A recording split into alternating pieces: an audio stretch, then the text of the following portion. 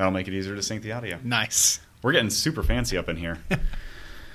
If we weren't legit before, we are now. We are now. Finally. Yeah. It's taken long enough. Actually, we actually still have a couple days before the final piece of equipment, the final puzzle piece that makes everything perfect comes in the mail. That's right. Yeah. You know what we shouldn't do? What? Talk about what that piece of equipment is. We should Let's leave the mystery intact. All right. I wonder if that siren will come through. Pretty dang sure it will. Probably. We're in a slightly less noise-friendly room. Like isolated. Unfriendly yes. room. Oh, yeah. Yeah. Welcome to Nerd Critic, a Real Contender production. My name is Jordan. And I am CJ, here with my studied and credentialed friend, the critic of Nerd Critic, Jordan. Oh, you just get better at that every time, and I think I get a little worse. CJ is our resident nerd. Yes, I am. Such a good one, too. I think I can say this in all honesty. My favorite nerd. Hey-o. I'll take it. CJ is my favorite nerd. I'll take it. That's a true thing. This episode is, well, actually, first of all, I need to ask CJ what he's wearing. What are you wearing? Yeah. I'm wearing my DC Universe hoodie, a Green Lantern shirt, a Ravenclaw belt, Superman socks, one of my 16 pair, and a Superman ring. Wow, you are just decked out good. today. That's pretty good. Also, a button-up shirt with a bunch of cacti on it. Indeed. Which is super nerdy if you're from Arizona, which you're not. I was born in Phoenix. That's right. Yep. That's right. And Yep. I don't know how often maybe we've never mentioned this on the I don't think podcast. we have. I was born in Mesa. Oh, I did not know that. Yeah. Hey. Actually, wait a second. It's possible that I was born in Phoenix. It's possible that I grew up in Mesa, but Okay. it was possible that I was actually born in Phoenix Hospital. I feel like this is something that my mom has misled me about a couple of times, where I would say, "Hey, Mom, was I born in Mesa or Phoenix?" And she's like, "Oh, you're a Mesa boy." And then at some point, I asked her, and she's like, "Yeah, I knew you were born in Phoenix Hospital." Like, wait a second. So the I spent the original last question was 15 years unclear. thinking I was born in Mesa. Anyway, Cool. I'm going to say that we were both born in Phoenix. we were both. Sure. Yes. Phoenix is a cool name anyway. Yeah. It's a crappy city. Can never spell it right. Sorry for any listeners in Phoenix. Your city sucks. I have not been back since I left at like 18 months old. So. Oh, wow. Okay. Well, I left when I was 10, Mesa, which is, I think, the most boring city in the United States. It's You're not offending just so many people. It's not the worst city in the United States. There's a lot of other good cities that can contend for that spot, but Mesa might be the most boring. The thing is, I think people from Mesa know that. I think they almost wear it as a badge of pride. Like, nothing happens here. There is no reason to go to Mesa for anything. There's no reason. Unless you live there. Sure. And it's not a bad place to live if you don't mind the incredible sweltering heat. Yeah. I mean, that 10 months out of the year. is the only thing people from Arizona ever talk about. The heat. The heat. It's the only thing there is to talk about. I don't even think they show movies in Arizona, so I doubt we have any listeners there. Anyway. Okay, so today we're talking about Roma. Roma. Yes, we were. We've mentioned Roma in the past. Yes. It was a huge conversation piece in the Oscar conversations. It did win 3. Pretty sure it won 3 Oscars. Mm-hmm. Either it won 3 Oscars or he won 3 Oscars. Alfonso Cuarón. Yes. But yeah, it was. It was so. It made such a splash that we had to talk about it. Yeah. It deserves some conversation.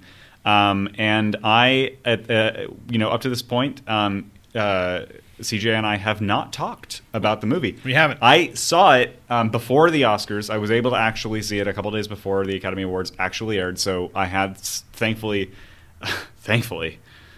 formed some opinions before the Academy Awards. What dire straits I would have been in if I hadn't have been able to form strong opinions before the Academy Awards. So that's good. And then, CJ, you hadn't seen it before the Oscars, but you saw it when?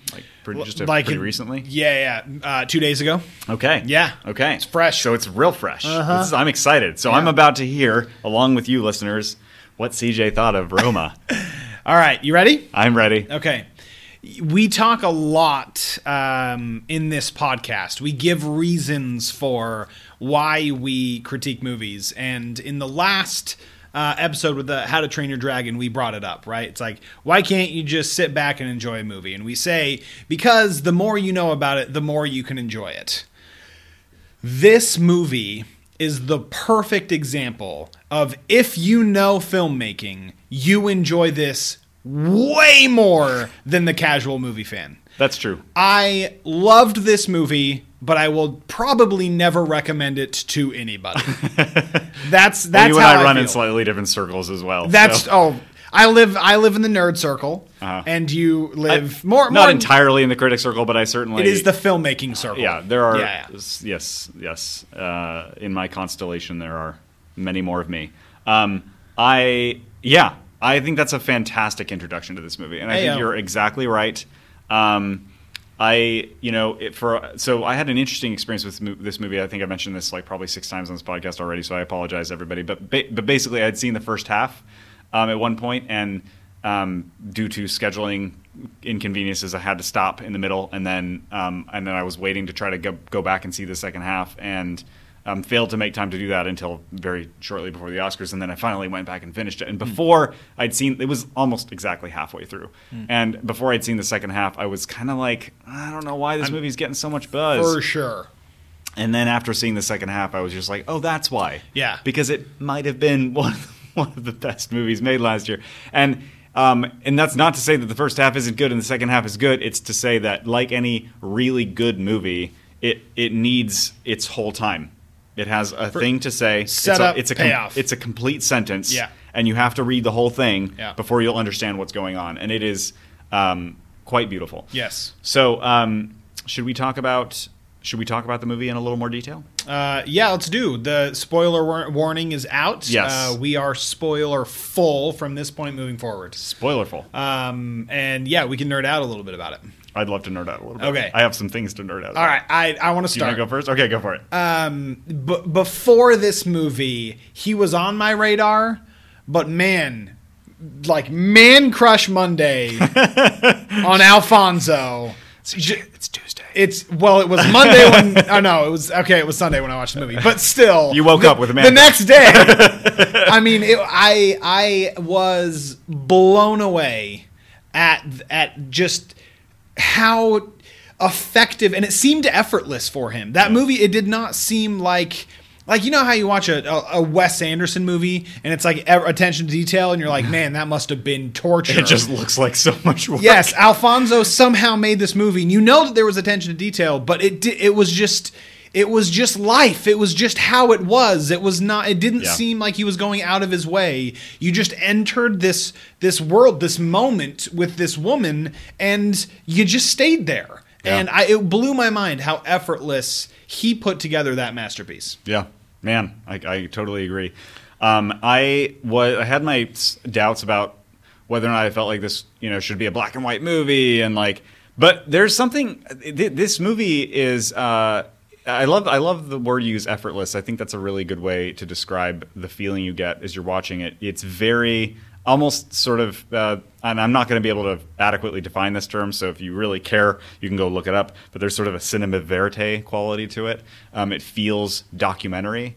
It does, definitely. It feels like you're sort of just following around characters that nobody ever plays to the camera. It's just that this sort of camera, the camera is just this God's eye thing going on, and it's really effective. I loved how quiet and understated every moment of this movie was. It was not in that kind of like way of like that sort of restrained hipster way where like, well, we don't want to say what we mean, but rather like that's how real life goes. Oh, totally. And you feel and not like, man, I don't like this like sort of idea of saying, well, if it's like real life, it's good. If it's not like real life, it's bad. It's the way that you are able to present an incredibly compelling and sweet and tragic and powerful emotional story with things that are not in any way heightened. Yeah. Where you see things play out in the most recognizable and grounded and human way without ever resorting to any tricks, right? even to the point. I mean, I think one of the reasons that this was shot in black and white, obviously there was, I think, probably a desire to kind of get you aesthetically in the mindset of this being sort of kind of memory, like this is a treatment of some component of history, especially of Alfonso Cuarón's personal history, because there's been a lot of talk about how he made this about his nanny. So there's that. But I think one of the things I really also like about it is that there's never an opportunity to rely on color, to rely on visual spectacle in the way that it would be easy to for some of the scenes, or for any movie where you've maybe got a couple of opportunities to really blow an audience away visually, and this movie basically ties its own hands behind its back in that way. It's like, well, we're not going to have an opportunity to blow anybody away visually, like, because it's black and white.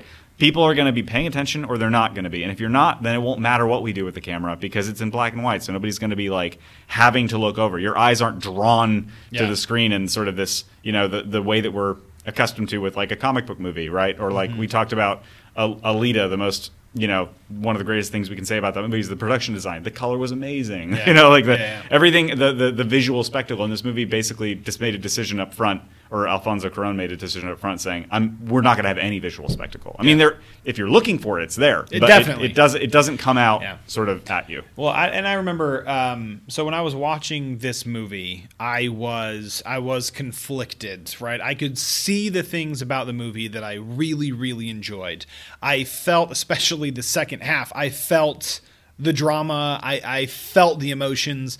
I was completely aware of everything that the story was doing to me emotionally, but I wasn't committed to say that it was a masterpiece. Like, I wanted to make sure that I really understood this movie, because it's not a comic book movie where I see it, I'm like, dude, that was so much fun. This is very much a auteur kind of movie, right? And so I wanted to make sure that I knew what I was talking about. It's not fun. It's not fun. No. It's not fun. But so after seeing the movie and most of today, I've been watching interviews with Alfonso, and I've been behind the scenes, and I've been trying to pretty much see it from every angle that I could. And if you get the chance to listen to Alfonso Cuarón talk about this movie, it will make it that much more impactful, because it is so personal to him, and it's so he really talks about how autobiographical it is for his own life, and how much of it came from memory, and it's just it's so beautiful. I mean, you're basically watching the visual journal of this incredible man tell the story about this influential woman in his life. And it just made it that much better for me. And it will be one that when I go back to watch it, I'll reference everything that I've learned from Alfonso about it, and I think it'll be that much more impactful. I agree. Yeah. I kind of wish that we hadn't said spoilers from this point forward, because I know a lot of our listeners will actually stop. I've heard from many people who've told me that when they get to that point in the episode, sometimes they pause and they wait till they see the movie. I kind of wish that we had waited. We should probably be a little more careful about when we say that they're going to be spoilers until we're actually going to spoil it. Because we haven't spoiled anything yet. It's oh well, true. Too bad. It's true. So I'm gonna point out. I want to. I don't know if this is the right time in the episode, or if you want to. I think it is to talk about some specific scenes. Yeah, let's do it. Because I would say, at the very top of my mind, there were 4 scenes that just totally blew me away. Yeah, and I'm gonna go in ascending order, and it's actually sort of chronological. So the first one I want to talk about, and this is kind of like to talk about, this is to highlight was this thing that I was talking about earlier about, and you were talking about this real life, this cinema verite thing of being there in a way that is so realistic and grounded without, and you see drama unfolding, but it's in the most understated way. So there's this great moment where she's cleaning outside of a room where are you talking? Is it Cleo? That's how I've been reading it. Yes, it's so Cleo is cleaning outside of Sophia's room, or she's cleaning outside. I'm saying in the main part of the house, and Sophia's on the phone with her husband who's left, or no, No, she's on the phone with her friend, I think. Anyway, she's talking about her husband, and she's kind of coming unglued, and she's kind of like screaming about it. Yeah. And in the process, all you sort of see Cleo just doing chores while this is happening, so we hear the dialogue, and of course it's subtitled, so I'm reading the dialogue. Anyway, you hear the dialogue, you hear what's happening. It's this kind of like really tense and horrible moment for Sophia, and Cleo's just there, like she is throughout most of the movie, overhearing it, just being sort of ignored, like she's not, even there. And then one of Sophia's children comes in and sort of like crouches by the door and starts listening in, and Cleo's like, oh, you need to not be here listening to this, your mom talking about your dad in this horrible way, And so she's like trying to usher him out of the room. And then Sophia comes out, and she's just lost it on the phone. She comes out. She's furious to find her son like crouching by the door, having overheard that. And she screams at Cleo for letting that happen. Mm-hmm. And that whole scene unfolds in this just like, and it's this perfect slice of something you can absolutely see happening in every detail, but the camera just sits there in the same place the whole time, and you don't. It's not trying. There's no editorializing of that scene. It just happens, and top to bottom exactly what everything is about. Yeah, it's perfect. And it's interesting because when you think about this movie, caused me to think about this a lot.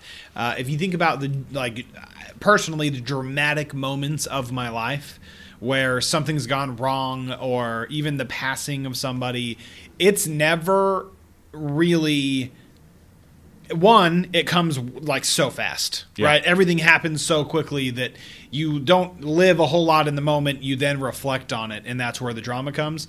And it felt like they kind of caught that. And two, it's rarely like a spectacle. It always just kind of happens and then moves on. And in that scene and in other dramatic scenes, that's just kind of how it happens, where it's just like, this is an unfortunate moment, but it's just another moment in this woman's life, and it will continue to move forward. And that the end of the drama will happen, and something else will come, and it's slowly moving. They don't dwell, they don't sit for an unnecessary amount of time. It just happens, and you just move on. And it's just because a lot of movies, especially Oscar kinds of movies, will try and milk a dramatic moment like that as much as they can, and stay in it as long as they can. Totally. Get some Viola Davis like ugly cry kind of situation going. Really milk it. Yeah, but it just happens, and you move on. Yeah. And it was a really interesting attribute of this movie, because that's how the whole thing is. So the next scene that I'm thinking about is when, and you'll remember this immediately, this is like one of the big sort of one of the maybe two big spectacle shots in the movie. And it's when they're trying to buy a bed or a crib for the baby. Yeah. And it's Sophia's mother, I don't remember her name in the movie, and then Cleo, and they're kind of, shopping, and then a riot breaks out outside. And, so this whole thing is happening. People are freaking out. The violence bleeds into the store that they're in. Yeah. As people from the outside run to find, to get away from some of the people who are chasing after them, and then the people who are chasing after them come in. One guy gets executed in the back of the store. It's horrific. Mm-hmm. And then and then the camera turns, and the camera's been just sort of slowly panning across the entire thing, like so you see outside the windows, and then you come around, you see the door, you follow the action as it goes to the back of the store. The guy gets shot. The camera keeps panning, and you turn around, and then who's there, aiming a gun at Cleo and her, and then the grandmother? It's Furman. Yeah. It's the guy who Fermin or it's the dad. It's the dad. It's the father of her child. Yeah. So this is amazing, because this is something that you could think of this as like a narrative cheat, right? Like, how convenient that they live so far away from each other. Like, that movie made that very apparent in that other wonderful scene where she goes and hunts him down to try to give his jacket back, and also maybe suggest that maybe he could like acknowledge that she's pregnant, and that it's hers and that it's his. Which I maybe want to talk about the scene later too. But anyway, in this moment, you're thinking, well, how unlikely is it? But like, it's so narratively perfect because it's the worst thing that could happen to both of them. Yeah. You know? Like the worst possible thing that could happen to both of them.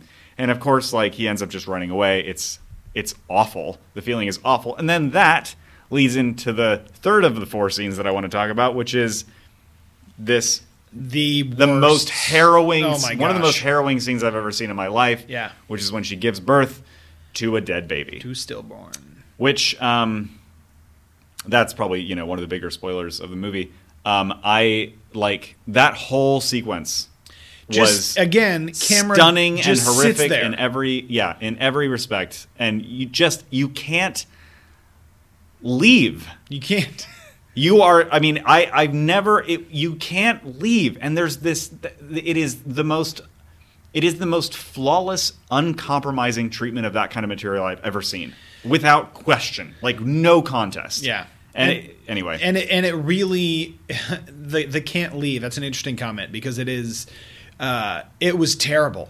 Yeah. It is torture. You cannot, but she can't. You know what I mean? Yeah. Like you have to be there with her. You don't just edit on to the next scene and be like, "Whew, that was heavy." Yeah. Because she still lives on, right? Yeah. And we just sat there and. You hear the doctors talking, and you read the doctors talking, and like, what's the patient's name? And you already know everything that's going on, and you know that she does too because you are her. Yeah. And then he comes over and breaks this news that you already know. Yep. And then they hand the baby. Well, they ask her if she wants to hold her, and she says yes. And they she holds her, and then they take her away, and then they wrap her up, and it's just and you just sit there forever. Yeah, just takes your heart. It just destroys it. And you know, I mean, I was crying. Yeah, well, if you weren't, I think there's several different reactions a person could have to that scene, but I found myself my heart just broke wide open in that scene. It was so harrowing, not just because of like the scene, like it'd be so easy to sort of once again milk that or call that sort of exploitation. Like let's take, you know, a woman giving birth to a stillborn, like after a riot and after her arriving, breaks, in that moment. It's like it's you know, it could seem so sort of it could seem so sort of exploitative or purple prosy, right? Mm-hmm. But like it's not. It's just real life, and like this happens to people. This happens. She experienced an incredibly traumatic event in that moment, which will totally make you premature, and you have and then what's going to happen? Most likely scenario. She's going to give birth to a stillborn. That's how that story ends. Yeah. And she and to be stuck in that room with her, you have to be there with her, seeing everything happen the way she sees it happen, knowing everything she knows, that this baby belongs to a man who is horrible. Yeah. And like 100% abandoned her. Yeah. And like. And that she's alone, basically alone in the world, and that like she barely owns her own life, and like all of those things being true at this moment, that she's like, it's like that she's crying because there's no clear answer for even how you could feel, you know? Yeah. It's like what it's not there. There's not a positive desired outcome in that moment. Well, and I think that after you see the end of the movie. That scene, her crying in that scene kind of even dials up the complexity of what she was feeling in that moment. Yeah, and that's the thing is that you don't, and this is one of the things that's so stunning about that scene, this movie in general, but like particularly that kind of scene is you don't know what to hope for. Yeah. Because it's like no matter what happens, it's really hard and painful, no matter what. Either way. And so what terrible thing are you going to get handed in this moment? And it's not cruelty.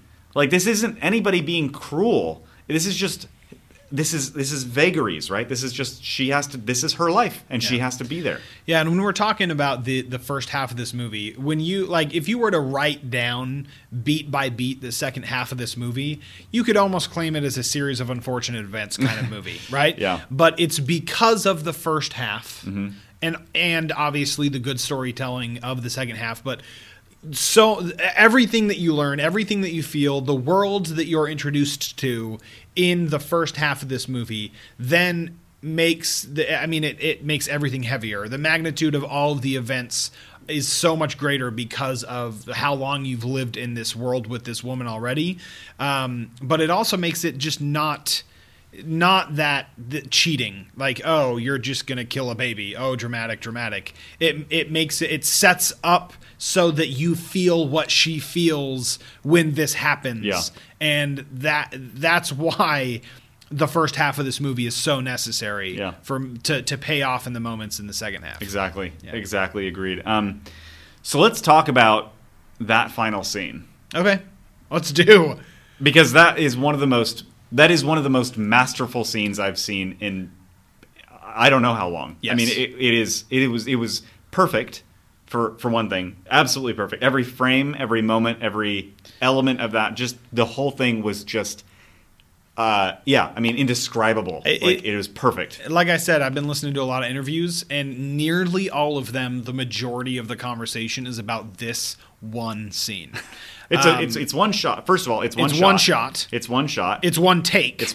Did you know it? One time? He did one take. Sorry. So I should, full disclosure, I haven't listened to anything. I haven't listened to any interviews with him. I haven't read anything. I basically came into this episode 100% clean of anybody else's ideas or insights. Not necessarily out of any sense of purity or whatever. I just didn't have the time, and also I have plenty of my own ideas, so I don't. I was just So I found out. So one, I'll post it to the Real Contender Facebook. Please. But they did a round table of all of the nominated directors, and Ryan Coogler, which was interesting. That's nice. Yeah. So he was there. And they just it's an hour-long YouTube video of them just talking, and it was awesome. Man, was it cool. So I'll post that to the Real Contender Facebook, but in there, Spike Lee, that's basically how Spike Lee starts the conversation. He just looks over at Alfonso and he's like, so how'd you do that shot? Like, no preface, right? He just asked the question, "How'd you do that shot?" And there's a lot, and there's a lot of shots, long shots in that movie, like amazing shots of really stunning, like breathtaking shots in that movie. And Alfonso goes, "Oh, like the beach," and he's like, "Yeah." And so he talks about it, and the actress who plays Cleo, she got nominated, Alicia Aparicio. She actually can't swim. Oh my god. And so don't tell me that. She did not want to do it. And so they set up the whole rig, did it one time, and that is what we see in the movie. My gosh. Isn't that wild? That is wild. That is okay. I don't want to get all woo-woo here or show my spiritual underbelly, but like I do believe I'm a God-fearing person. Not that I'm afraid of God, but in the classical sense that I do believe in God, and I am I have mixed feelings about how he gets involved in human affairs. Yeah. I don't think that I don't think it's as simple as people maybe would like to think it was if they are also God-fearing. But I do believe that sometimes God steps in and helps movies get made. And because I think that scene was so transcendent and so necessary at the end of a movie that was transcendent and necessary that for it to be accomplished that way, I can't, like, I'm not going to sit here and say, well, this is proof that God exists. I personally believe that God has a hand in things like that. There's a lot that goes into making a scene like that. I mean, this is a movie that... It's very hard to make movies. It's almost... it's basically impossible to make movies. Yeah. The fact that any movies get made is a miracle, but, like, anyway. I mean, they talk about, in that video I'm referencing, they say it's a miracle every time a movie gets made. Because it's so difficult to make a movie. It is. Roma is a movie, and... Period. Just kidding. All right. See you guys next week. Right, Roma is a movie that will be studied in film school and just school. It's got to be. in the future, and specifically that scene. Yeah. They will dissect the crap out of that scene. Let's just spend a couple of minutes dissecting it now. Okay, let's do it. So we can be part of that pantheon of conversation. Okay. So first of all, we get to the beach with I'm not sure exactly when the shot starts, but they get to the beach. There's this moment where they want the kids all just want to go to the beach, and then there's a moment when Sophia wants to take one of the kids to go back to the car to get something, and so she leaves Cleo to just handle the kids. Tells the kids, don't swim. Cleo can't swim. Yeah. So first of all, I have to point out just how masterful the setup of tension in this scene is, because once again, totally understated. Totally. Like, just, it doesn't seem to matter that much. It's like, don't swim. Like, it's, like, whatever. Cleo can't swim, so, like, don't go swim. Like, and the kid's like, but we want to swim. The waves aren't that high. And they're like, she's like, okay, fine, but stay in the shallow end. And it's all so conversational. There's no, like, cut to the close-up when she's like, you better not swim. Or, there's no leading. There's no leading at all. Mm-hmm. You're just sitting there hearing this overhearing a casual conversation. It could be any conversation between any mother and her children. I mean, you are almost far away enough that you could be on your own blanket on the beach just observing. Yeah, just hearing it. Yeah. And so of course they go swimming, and then Cleo has to take one of the kids to go back and like get something, and so and the shot that so we're perpendicular to the water. Like we're looking down the beach or up the beach, whatever you want to say. And the sun is sort of in the back, like we're facing the sun setting, I imagine, in the west, and so the camera stays on that plane the whole time. Yep. So it never turns toward the ocean, and it never turns like inward inland. It just stays right on the beach. Yeah. And then it pans and it goes left. And so as Cleo leaves the shore or like goes in farther into the shore, it's just kind of panning left with her. And as she follows up, and there's this beautiful thing that happens where the sun just comes through the slats of the little bodega. Yeah. And it's just beautiful and like heartbreakingly beautiful shot. Mm-hmm. She's helping this kid like get his shoes or whatever, and then you just hear at the beach, and it's not obvious. No, but you in hear the distance. You hear like signs that maybe things aren't going great for those kids. Yes, and it's mainly because Cleo is like calling out to them, like, and she just keeps saying, don't go, you're too far out. Like, don't go, come back in, stay close. And she just keeps saying that. And eventually she has to get up and start walking back toward the beach. She's walking faster and faster, and the camera picks up pace as she gets back closer to the water. And then she keeps going because now she's running because you know, and you don't ever see the kids. Yep. You never see anything. You just follow her into the beach as she's sort of panicking and like running into the water. Anyway, and so, long story short, she leaves frame to go get them. Like at one point she's out of frame for a moment. Okay. Like at one point you don't see anybody. It's just waves and water. Oh yeah. And you don't see anything. It's just like you're just in the ocean. There's the occasional wave that obscures everything. Yeah.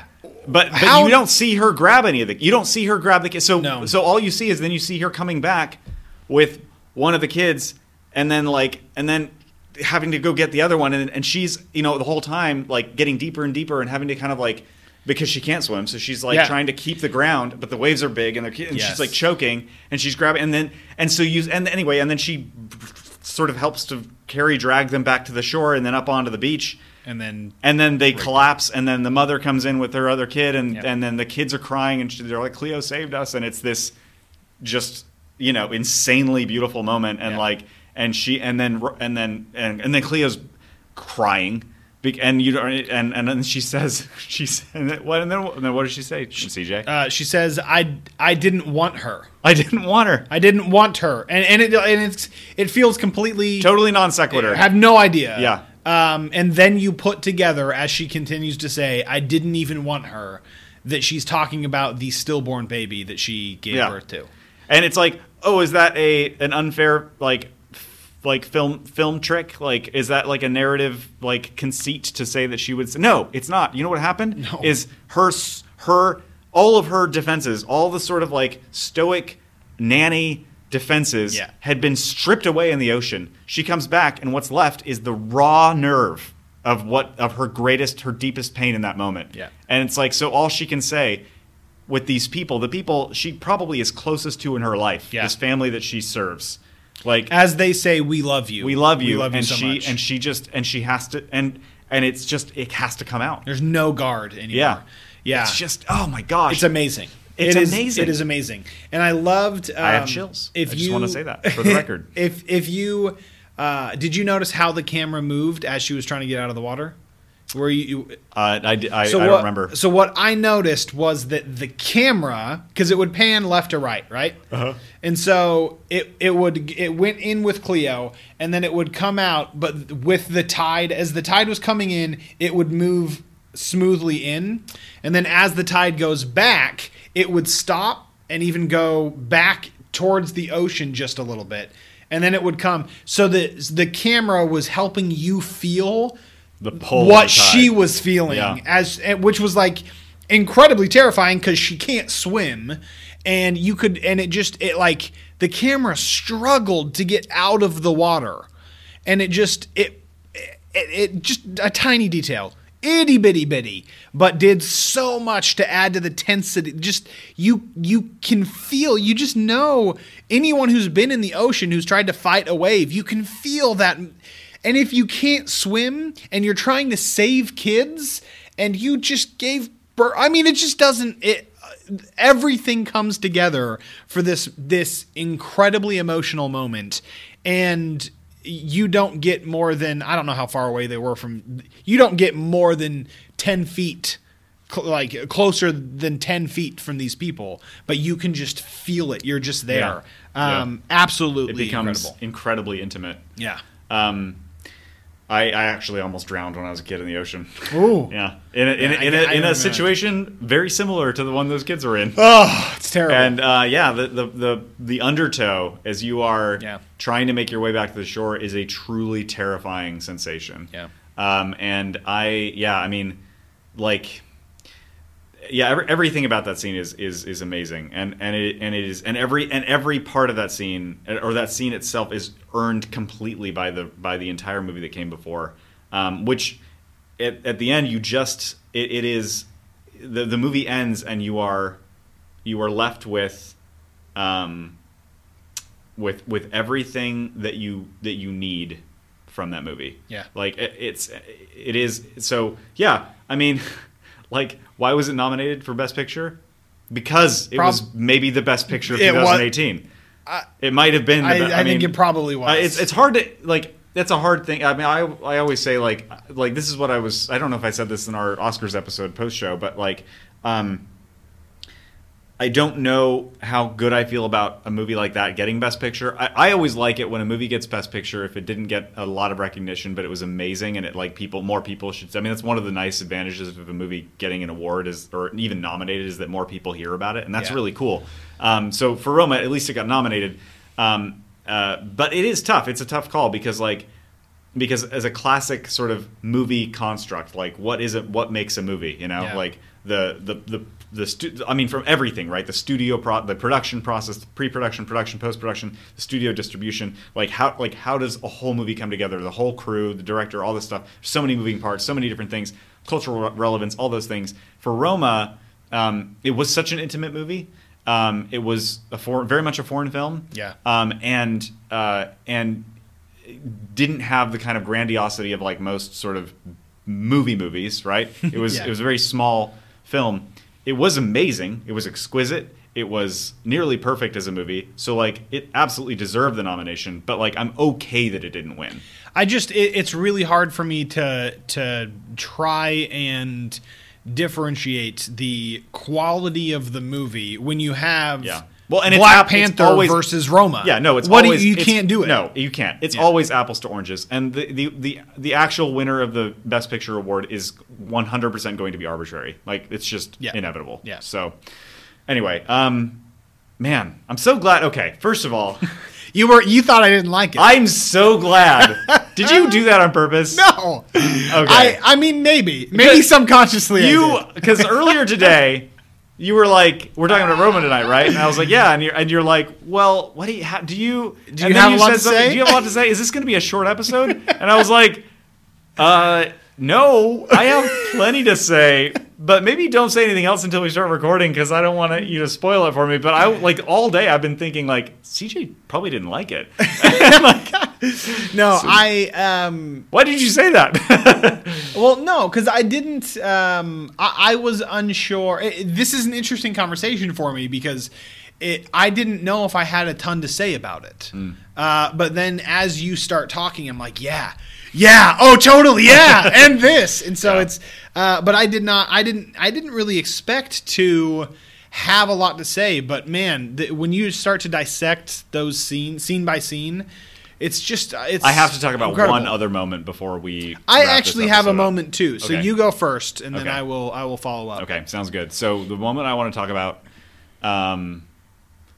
Actually, can I go second? Sure. Because I kind of want to end on this. Okay, note, yeah. So go for it. I just wanted to talk about I basically reiterating the dialed down drama without missing any emotion, and that is when Cleo tells, is it Furman? Is that when Fairman or Femi yeah, or whatever. Yeah. Furman, and then Hispanic accent that I just cannot do, but Furman, when she tells him she's pregnant. Oh man. It just. I don't even know what to say because it was so. Again, a moment where you're behind them in the theater. Yeah. You're behind them. You don't even see their faces. Yeah. You just see like her. He's kind of facing. Yeah. He's facing. Yeah, he's you kind don't of like see profiled, her. but she's just. But again, it's another moment that if you're going for drama, cut to the close up. Yeah. He does an acting Reaction moment. shot, Yeah. an acting moment. No, there's nothing. There's no beat. There's no beat. It's just, and I'm pregnant, and he's like, "Hey, what does that have to do with me?" Doesn't even no reaction at all. And she's like, "Well, you're the father," and he's like, "No way." Yeah. And he's like, "No way." And if you tell anybody, if you say that again, I will beat you and your so-called little one. Then does this like, and then runs away. Well, she had told him she was pregnant, or she had told him she might be pregnant in the theater. So you're. I'm going to the field after in the theater. He's just like, oh no, that's fine. I'm gonna go to the bathroom, and then he just leaves forever. Yes, And then she tracks him down to give back his coat because he left his coat there. By the way, heartbreaking scene in the theater. Ugh. Like watching her just kind of like quietly, meekly realize that he's not coming back. Yeah. And just like picking up his coat and taking it with her. And like, oh my gosh, it's the worst. Just like the villain of villains so much. Yeah. And you're right. Yeah, you're right. I forgot about that. This is perfect segue to the scene that I wanted to talk about, which was actually right before that scene. So right before she comes out and says, "By the way, it's yours." Not in the theater? Or no. Before the fields. Yes. Yeah. Okay. And then he threatens her, and then he runs off and jumps on the truck to become a freedom fighter or whatever, and then later cause the miscarriage. Anyway, so before that, she's watching him and a couple hundred other guys his age train martial arts in a field, and there's that moment where that master martial arts dude comes out and stands there, and he's gonna give him a lesson, and everyone's just dead silent, listen to this this sensei or whatever. Yeah.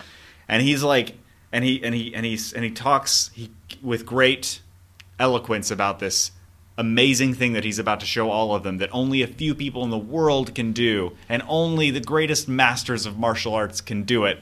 And then they're all waiting with bated breath to see what he's going to do. And he gets up on he just gets up on one foot, puts his other foot against his leg, and then just puts his hands over his head in a sort of prayer position. And closes his eyes and just stands there. And everyone's waiting for the thing that he's going to do. And then eventually he's like, "You're all waiting for the thing I'm going to do, aren't you? This is the thing." And everyone's like, "Wow, that's so stupid." And he's like, "Well, why don't you try?" And then everyone's like, starts trying. He's like, "But also with your eyes closed." And then you see just an entire field of people, spectators, all the trainees standing in this big, impressive grid with their shirts off. And nobody can do it. Mm-hmm. Everyone's sort of stumbling and falling quietly, awkwardly, embarrassedly. Yes. And because all their eyes are closed, they're not really looking at each other. They're just kind of in their own world trying to do this thing that they saw him do, and they can't really do it. And then you see Cleo, And she's just standing there quietly with her eyes closed, perfectly still, exactly like him. And the thing that I love about that moment, I mean, that moment, like, I think that's probably the first time in the movie that, like, that kind of stopped me in my tracks. Like, just that I was just like, because there's this is the moment that we get to see, that we get to be the filmmaker, or we get to be the audience of the filmmaker. We get to be the people that get to see everything in retrospect. We get to see what kind of a person she is and why this movie was made about her. Yeah. When nobody else in the whole world could see who she was and what she was doing. And in that one sort of almost comical moment, you get to see that she's basically superhuman. Yeah. And like, but she doesn't know it. She can't know it because in her mind, for all she knows, everybody else, like half the other people there, are doing it too because her eyes are closed. Mm-hmm. So she doesn't know how amazing she is. She's just sitting there. She's just standing there, just doing it. And like, and then at one point, I mean, it cuts away rarely in this movie for it to just cut away from something. Yeah. So it cuts away, and then she's like trying to follow Furman and be like, "Hey, I'm pregnant with your child," and then he, is a dastardly villain. Anyway, but in that moment, she is sort of like demonstrating who she is and being kind of like at peace with herself in a way that very few people could even understand or comprehend. And like, and nobody can see it. Yeah, and it's really, man, the fact that Alfonso was making this movie about a woman that basically a second mom, right? A woman that raised him, and that's how he portrays her. And it's not even, I'm going to make this movie about a superhuman woman. It's, I'm going to make this movie, and I'm going to make it in the memories that I have. And the memories that I have, she is that superhuman. Yeah. And she is that woman to me. And it's just, oh man, it's just so beautiful. And I would contend that she does, I think, effectively stand in for so many, countless people who have been in that position, that Absolutely. sort of servile position. They are mostly invisible to us. And it's not to say that one thing leads to the other, but so many of them, because of the lives that they have to lead, mm-hmm. they become superhuman in ways that we can't even comprehend. Yeah. Like being able to endure the kind of like hardship, the constant difficulty and toil and invisibility of that position and retain your humanity. Like there is something really deeply special about those kinds of people that we don't see. Yeah. And like we don't see the people who serve us. Yes. Anyway, that was good. This is I like doing this podcast. Me too. Well, normally we do predictions about what might come next, but I don't think there's going to be a sequel. Don't think so. There will be a sequel. It'll be an action movie. What's great is that we can talk about what's next for Alfonso. Yeah. And you just have no idea. No. Yeah, the dude's done a Harry Potter say. movie, the best one. Gravity, Children of Men, and now Roma. Yeah. What the guy and other movies, but like he's quite a filmmaker. I don't care what he's doing next. I'm gonna watch it. We'll probably be there. We'll be there. All right. So what's our next episode going to be? You need to I should say the two next. Next two episodes. So if you listen to our Oscars show, you know that we are doubling the amount of content that we deliver to you. So we are doing 2 episodes a week. Early in the week, you'll get an episode that the segment we are calling Off the Shelf. And then the regular episode comes later in the week, which is something like what we've done today. So the next off-the-shelf episode is going to be about a production company and a movie that I absolutely adore. We just talked about one of their movies. Roma is a participant media movie. So with both Roma and Green Book being participant media, we felt we should focus on doing an off-the-shelf episode specifically around them and their filmography and some of the movies that they've done, and it's a lot of really good ones. Then the one after that, we're stepping away from the small, quiet indie film, and we're dialing it up to a Marvel movie, Captain Marvel. Oh, so excited. Woo! I am too. I'm so excited. So excited. Already have my tickets. Had them for a week. Yeah, I'm really. That's gonna be It's gonna be a fun episode. Yeah. So so those are the next. That'll be both those episodes will be airing next week. You can look forward to that. Yes. In the meantime, we are. What are we? Let's see. Where are we at? We're ready to wrap up. So you should leave a review if you haven't already. You should leave a review. We have a lot of good, loyal listeners, and I know some of you personally haven't left a review yet, and you've talked to me about this podcast, and you've told me that you love it. And so what I would love for you to do is go to iTunes and do that tedious thing and just leave a review. It's not incredibly user-friendly, but No, if you it's just not. take a little bit of time to figure it out, You can figure it out. It would be incredibly helpful to us. We got a new one this past week. Should I read it? Yes. All right. It says it was actually emailed to me because they couldn't figure out. Oh, okay. So I'm gonna coach them through I'm it? going to coach them through it. So they don't have a user tag. But it is. I delight in the hilarious chemistry between the nerd CJ and the critic Jordan, all the while being educated in what makes the cinematic industry tick and or not tick. Entertainment at its best. And cut. Oh my gosh, that's so delightful. Isn't that great? I love that. Thank you, whoever said that, and we'll give you another shout out when that review lands on iTunes. Yes, we will. Yes, we will.